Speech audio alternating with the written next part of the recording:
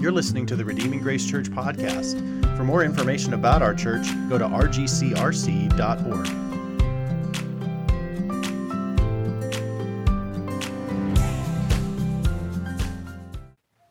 Luke's in your New Testament. It's the third gospel in the New Testament. It's the last third chunk of your Bible. So it goes Matthew, Mark, Luke. If you hit John, you've gone too far. I'm going to read starting in verse 26.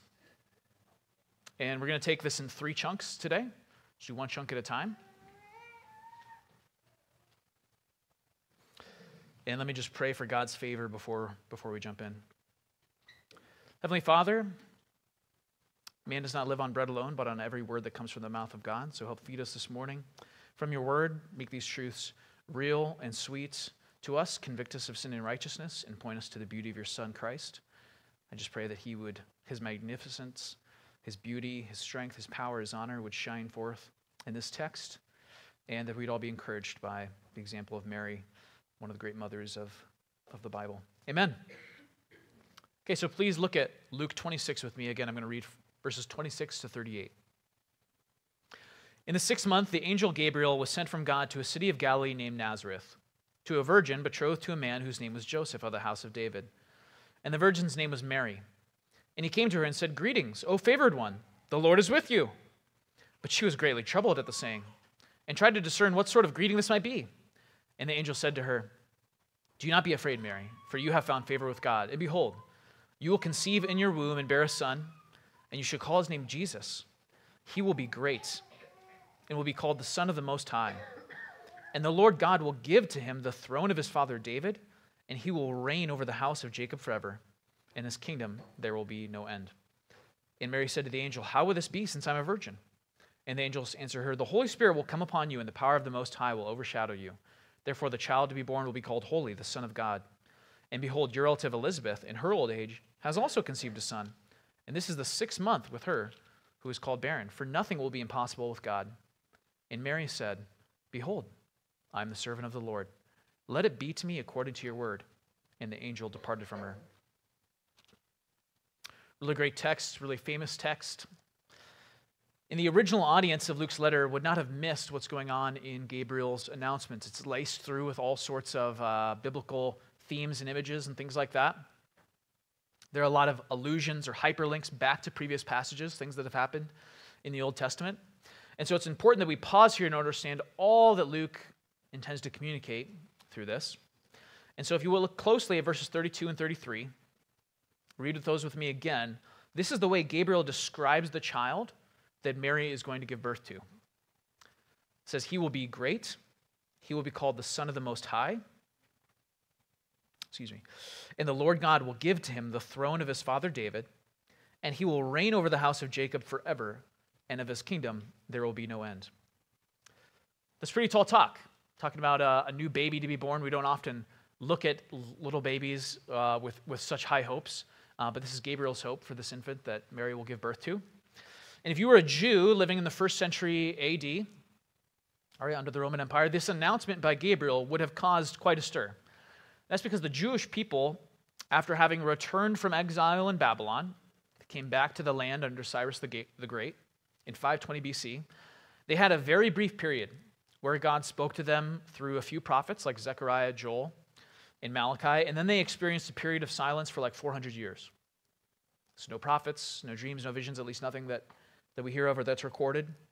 And so this announcement by Gabriel in this chapter is unique in two regards. First of all, it'd be a huge source of comfort, a reminder that God is working. Even when we feel like he's been silent, he's far away, we don't see what his purposes are. You're like, wow, God's speaking again. This is crazy. And the actual content of the message. So the message alone would have been phenomenal, inspiring, really exciting, but the content of the message is even better. The message is that this son of David is coming. It has massive echoes of a previous announcement that God made to David about 1,000 years before this point in time. And there's just all these echoes resonating from this passage in 2 Samuel 7. I'm not going to read it to you. I'm just going to summarize it briefly. But in 2 Samuel 7, David has conquered the surrounding areas and defeated the enemies of Israel that have been persecuting them, oppressing them for hundreds of years. He's built himself a fancy palace in Jerusalem, and he thinks, I'm living in this really nice palace. God's still dwelling in the tabernacle. This was the tent that the Israelites constructed. God gave them the instructions back in Exodus, and so they could pack up the tent as like a portable sanctuary, a portable church or temple that they could move around with them as they roamed through the desert. And then later when they went into the land, they set it up notably at Shiloh. But God's presence, the Ark of the Covenant, is still associated with this tent. Well, David is living in a fancy palace. So he says, I'm going to build a house for you, God. I'm going to build a huge, beautiful temple now that we're kind of on the up and coming, on the scene power in the Middle East and have some wealth and things like that. But God responds by saying, no, I'm going to build a house for you. And by house, he means like a ruling dynasty. And so then God promises to give David a son or like an heir to his kingdom. He, that is this descendant, is going to be great. God says he will be my son. He will sit on David's throne forever, and his kingdom will have no end. And that's exactly what Luke records, like almost word for word, right? As Gabriel's announcement to Mary. Gabriel's good news is that this long-awaited son of David is about to be born and will take up his great-great-great-great-great-great-great-great-great-great-grandfather's throne to rule God's people again, and his kingdom will have no end. In fact, both Luke and Matthew emphasize the messiahship or that kingship. That word Messiah is the Hebrew word for like chosen one. The king was the chosen one to lead God's people. Both the Gospel of Matthew and the Gospel of Luke emphasize Jesus' kingship more than any other theme in the openings of their gospel. That's what they want you to see as you begin hearing the story of Jesus, that he's not just a cute little baby. He's not just the Savior of the world, but he's also this coming king that was long promised to rule over God's people. And this is what the Jewish nation's been waiting for like 500 years. And so you say, that sounds great. Let's get this thing going, right? The Messiah is finally here. What exciting news. And then if you pause to kind of think about the terrain you're fighting on, so to speak, or your situation, you realize that Jesus' mother and father are a skay, impoverished Jewish couple living kind of across the tracks among uncircumcised, pork-eating Gentiles in Galilee. They don't live in Judea.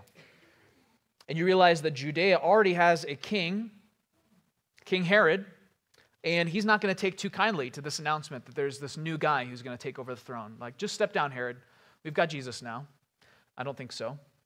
And you realize that the most powerful man in the entire ancient world and the current ruler of the most powerful empire that ever existed, Caesar Augustus, is reigning from Rome, and he has over 100,000 disciplined soldiers across 28 legions who are ready to come traipsing into Judea, crush any sort of revolt or hint of rebellion if there's some sort of king who's going to set himself up as ruler of the world. You couldn't have picked a worse time to execute this plan, right? From like a human perspective. This sounds crazy. And so once you consider all of this, any reasonable person would start to ask questions about God's judgment. Like, you sure you really want to pit the Messiah against the Roman Empire at the very height of its power? I mean, he's going to get an army to pull this thing off? Are you really think your people are even going to follow the son of a lowly construction worker and a morally circumspect woman who have spent decades living among pagan Greeks and those awful Samaritans? The moment he starts drawing attention to himself, he's going to be ridiculed, persecuted, and killed. Do you really read your Bible slow enough to get sucked into the drama of it all? Right? It's so easy for those of us who know how the story ends, who have heard this verse maybe every Christmas. You read the Christmas narrative as a family, that's good, you should do that. But it's really easy to become so familiar with the stories that we don't really let them land on us and experience it like the original characters would have been, right? Instead of letting the tension of the moment wash over us as it would have to the people who experienced the real event. And so Mary, a destitute teenage virgin of an oppressed people group, has just been told that she will give birth to the Savior of the world and future King of all the world. Doesn't sound like a convincing game plan to anyone with a pulse. But then notice her response in verses 37 and 38. This is what's remarkable. This is what we're going to spend our time thinking about and discussing this morning. Verses 37 and 38, she says, behold. Oh, sorry. The angel says, nothing will be impossible with God. And Mary says, behold, I am the servant of the Lord. Let it be to me according to your word. And the angel departed from her. She doesn't gawk at the angel in disbelief or mock him for announcing such a preposterous scheme. All she asks is how the whole pregnancy thing is going to work out because she's not married. And then once he explains that, she replies dutifully with these words, "See, I am the Lord's servant. Let it be to me according to your word." That's it. Sounds good, Gabriel. Whatever you need. I'm God's servant. What humility, right? What faith. What an incredible response to some really, really exciting and terrifying and difficult news. To hear, quite frankly, the most ludicrous plan in the whole Bible and respond with, "Aye, aye, Captain, full speed ahead." How could you do that? What would give someone the willingness to humbly sign on for what seems like an impossible plan? Well, Mary must have been an incredible woman of faith. And to possess such faith, I think she had to know her Bible really, really well. Because in her time, her Bible would have been her Old Testament. So it's like this big chunk, the first 2/3 of the book you've got in front of you, unless you got a phone. And when Gabriel reveals to Mary God's plans, in verse 37, that nothing will be impossible for God, Mary can respond in faith and willing service because she knows that sounds exactly like the kind of thing God would do. What do I mean by that? Well, if you remember, and if none of these stories sound familiar to you, that's okay. Just hang on, stick around long enough, and they'll become familiar to you. If you remember that since the fall of Adam and Eve, God didn't just abandon his creation to sin, death, and misery. He called an idol-worshiping geriatric couple out of Sumeria to a land that they'd never been to before and gave them a miraculous pregnancy as well. And he created an entire nation out of their kids, the nation of Israel, and that was Abraham and Sarah. And then God took his family of tribes, who were by this time serving as slaves in Egypt, and he rescued them from what at the time was also the most powerful superpower of the ancient world, through a murderer turned shepherd with a speech impediment. And that guy was Moses. And then, when God's people had strayed from him and were under constant attack from the Philistines, God took the youngest son, the runt of a no-name shepherding family from Judah, with no training or combat experience whatsoever, and used him to slay the enemy's champion with a river pebble in a slingshot. And that boy's name was David. And he's the great ancestor of Mary and Joseph. So the one to whom God promised a forever throne and a never-ending kingdom. So you see, God loves to work through human weakness. God loves to work through human weakness. Mary must have seen this. Story after story in the Bible is about God using weak, pathetic, sinful, smelly, dirt creatures called humans to accomplish his grand cosmic purposes. And when the dust is settled and God's people can see exactly what God is doing, then they can only stand in awe and glorify him, because it could never have come out any other way than through his power. His way, his timing, his wisdom, his strength. Throughout the Bible, we see God working in such a way that you, the reader, are left with nothing to say but, man, I sure thought those Israelites were toast until God showed up. That's because God's the hero of the story. The Bible is overwhelmingly and primarily about what God has done, not what you and I need to go do. And that's exactly what Mary does next. She praises the God who saves. So read verses 39 to 45 with me now. In those days, Mary arose and went with haste into the hill country to a town in Judah. And she entered the house of Zechariah and greeted Elizabeth. That's her cousin. And when Elizabeth heard the greeting of Mary, the baby leaped in her womb. And Elizabeth was filled with the Holy Spirit, and she exclaimed with a loud cry, "Blessed are you among women, and blessed is the fruit of your womb. And why is this granted to me, that the mother of my Lord should come to me? For behold, when the sound of your greeting came to my ears, the baby in my womb leaped for joy. And blessed is she who believed there would be a fulfillment of what was spoken to her from the Lord. Blessed is she who believed." That's her commendation from Elizabeth. Mary goes to share the good news, this great joy, with her cousin Elizabeth, who is herself about 6 months into a miraculous pregnancy. She was quite old, hadn't been able to had children yet. And they're both ecstatic with the news that the promised Messiah, the Christ, the Son of David, is soon to be born, and that God will bring fulfillment in overflowing abundance of joy. Will bring fulfillment to all the plans and promises he's made over the last 2,000 or 3,000 years. And so out of an overflowing abundance of joy, Mary then writes this song. These are the following verses.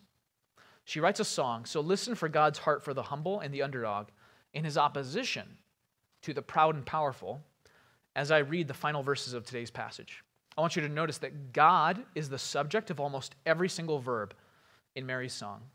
And it's a very strong parallel to what our Old Testament scripture reading was this morning. We read the Song of Hannah, who herself couldn't conceive, cried out to the Lord, and he blessed her with a miraculous pregnancy, the child Samuel, who would become the prophet, the judge who would anoint David as king.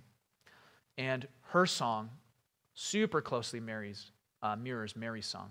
But I'm going to read now the final verses of our passage. This is verses 46 to 56. Again, listen to the themes here. Who gets the glory? Who gets the honor? Who's the hero?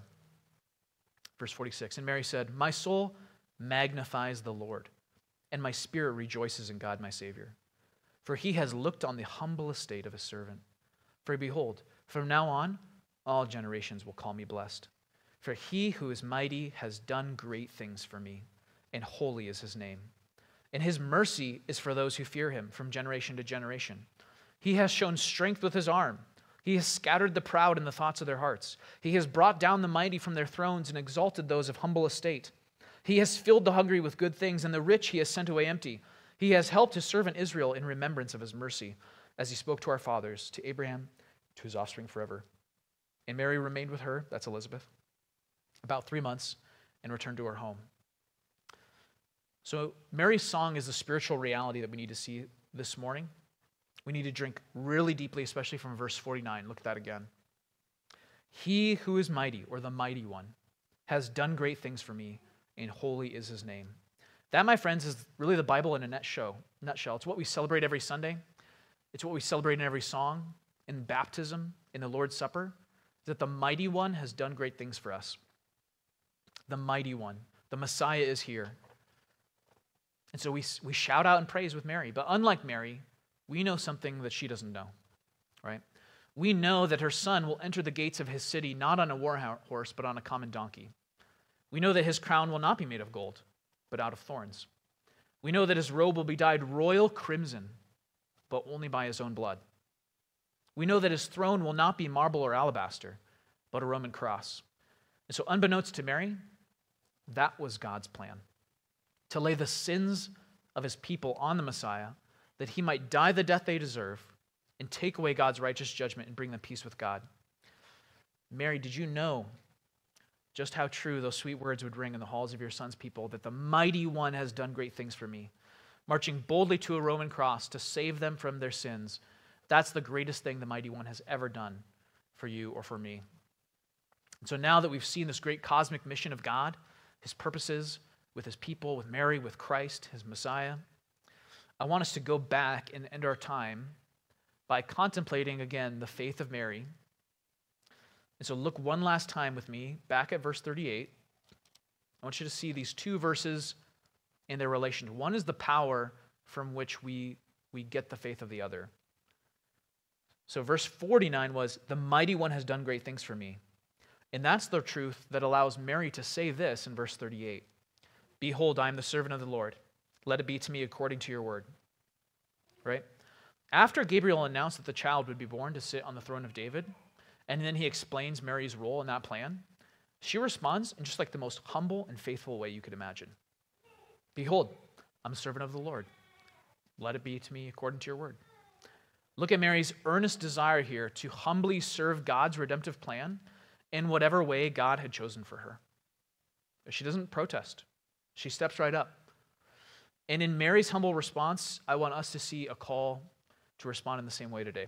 God was on the move in Mary's time to do a thing, a great thing, and God is on the move in our time as well. God is always at work because of his Son and through his Spirit to bring about the salvation of many who will say with Mary, the mighty one has done great things for me.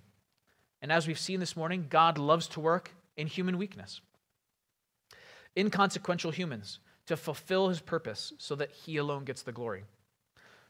Jesus is the hero of the world's story. He's the hero of my story.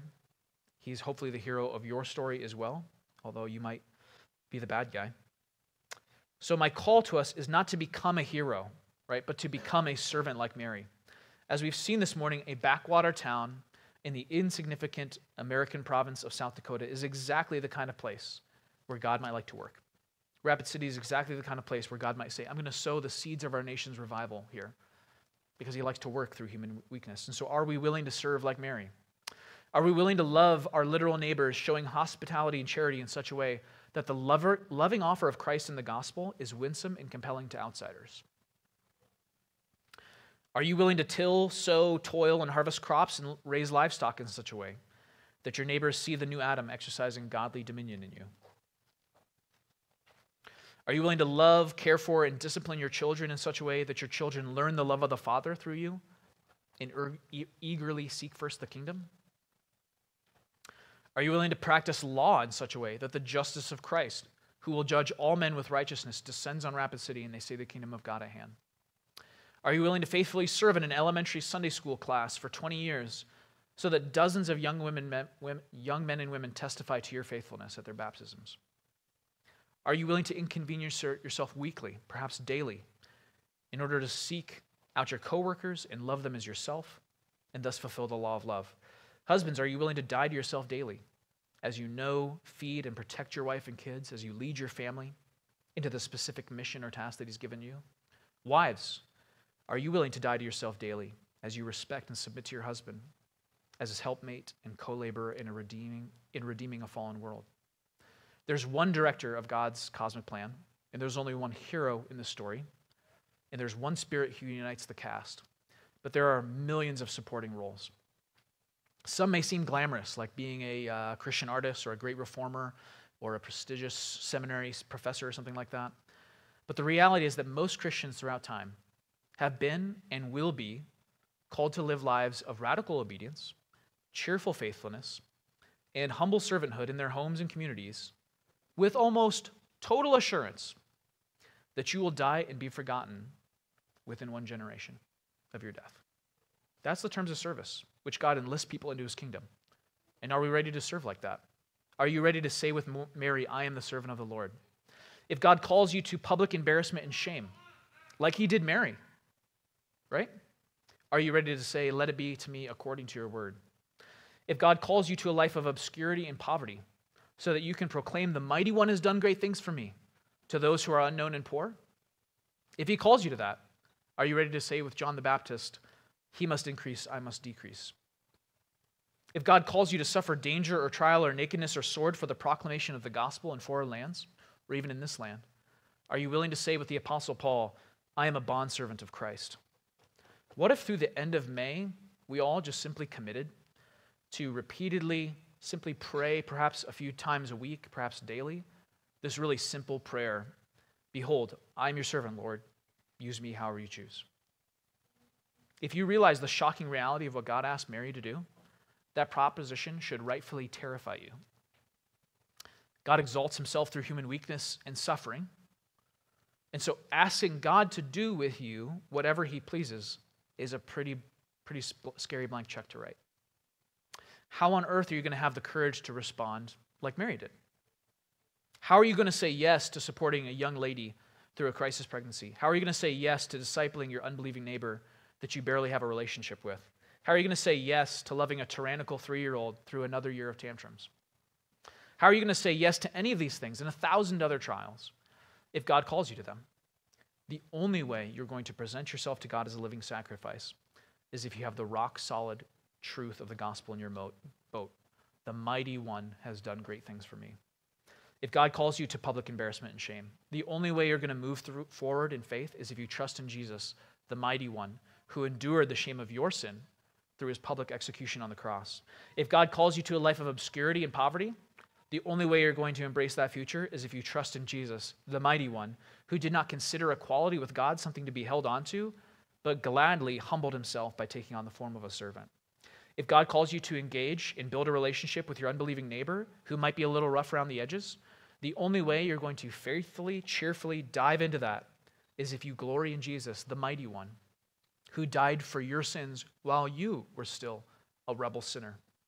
If God calls you to patiently endure the difficult and exhausting years of toddlers, tantrums, diapers, car seats, and never-ending messes, the only way you're going to lovingly and joyfully endure that season is if you follow the pioneer and perfecter of our faith, Jesus the mighty one, who for the joy set before him endured the cross, despising all shame, and is seated at the right hand of the Father. The only way we're going to respond like Mary, I am the servant of the Lord. Behold, let it be to me according to your word, is if we cling to the solid rock that Mary clung to, the mighty one has done great things for me. What if you slowed down to meditate on Mary's example and on the host of issues facing your family, this community, yourself, and consider how God might be calling you to serve in his redemptive plan through human weakness and humility? Let's be really specific here. Each morning this week and the next, or a few times each week, we could just set aside 5 minutes to read Mary's song, or even the Song of Hannah, verses 46 to 55, and then just yield, right? Yield our time, our talents, our treasures to God, and just hold them up and say, God, what would you have me do with these? Let it be to me according to your word. You've done great things for me. How can I serve you? If we can rest in what God has done for us, then we, like Mary, can be ready to do what God will do through us.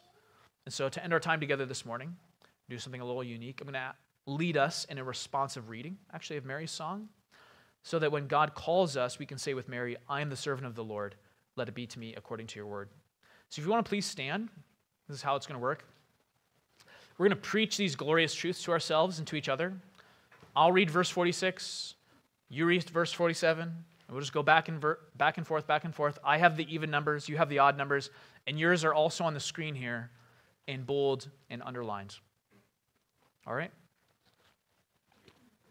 My soul magnifies the Lord. He has looked on the humble estate of his servant. For behold, from now on, all generations will call me blessed. For he who is mighty has done great things for me, and holy is his name. And his mercy is for those who fear him from generation to generation. He has shown strength with his arm. He has scattered the proud in the thoughts of their hearts. He has brought down the mighty from their thrones and exalted those of humble estate. He has filled the hungry with good things, and the rich he has sent away empty. He has helped his servant Israel in remembrance of his mercy. As he spoke to our fathers, to Abraham, and to his offspring forever. Amen. Please be seated. I'm going to pray, and I invite our musicians to come up. You can get prepared for our last song. Please bow your heads and pray with me. Father, this is an unnatural thing that Mary did and that your word is calling us to do today. It is not natural to give up our rights, give up our privilege, give up comfort, give up power, to humbly serve. And yet that's exactly what your son did. He went from the highest heights of heaven to the lowest of lows. Father, may we be like him. May his own example of what he did to save us from our sin, from our own wicked pride, may that then spur us on to say with Mary, let it be to me according to your word. We're your servants. We want to do whatever you would ask of us.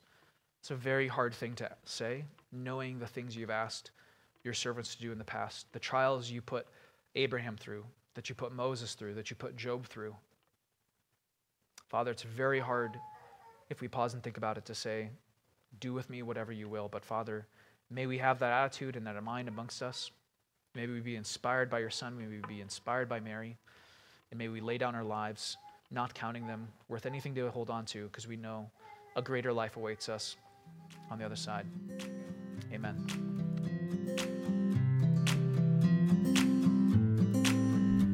Thank you for listening to the Redeeming Grace Church podcast. For more information about our church, go to rgcrc.org.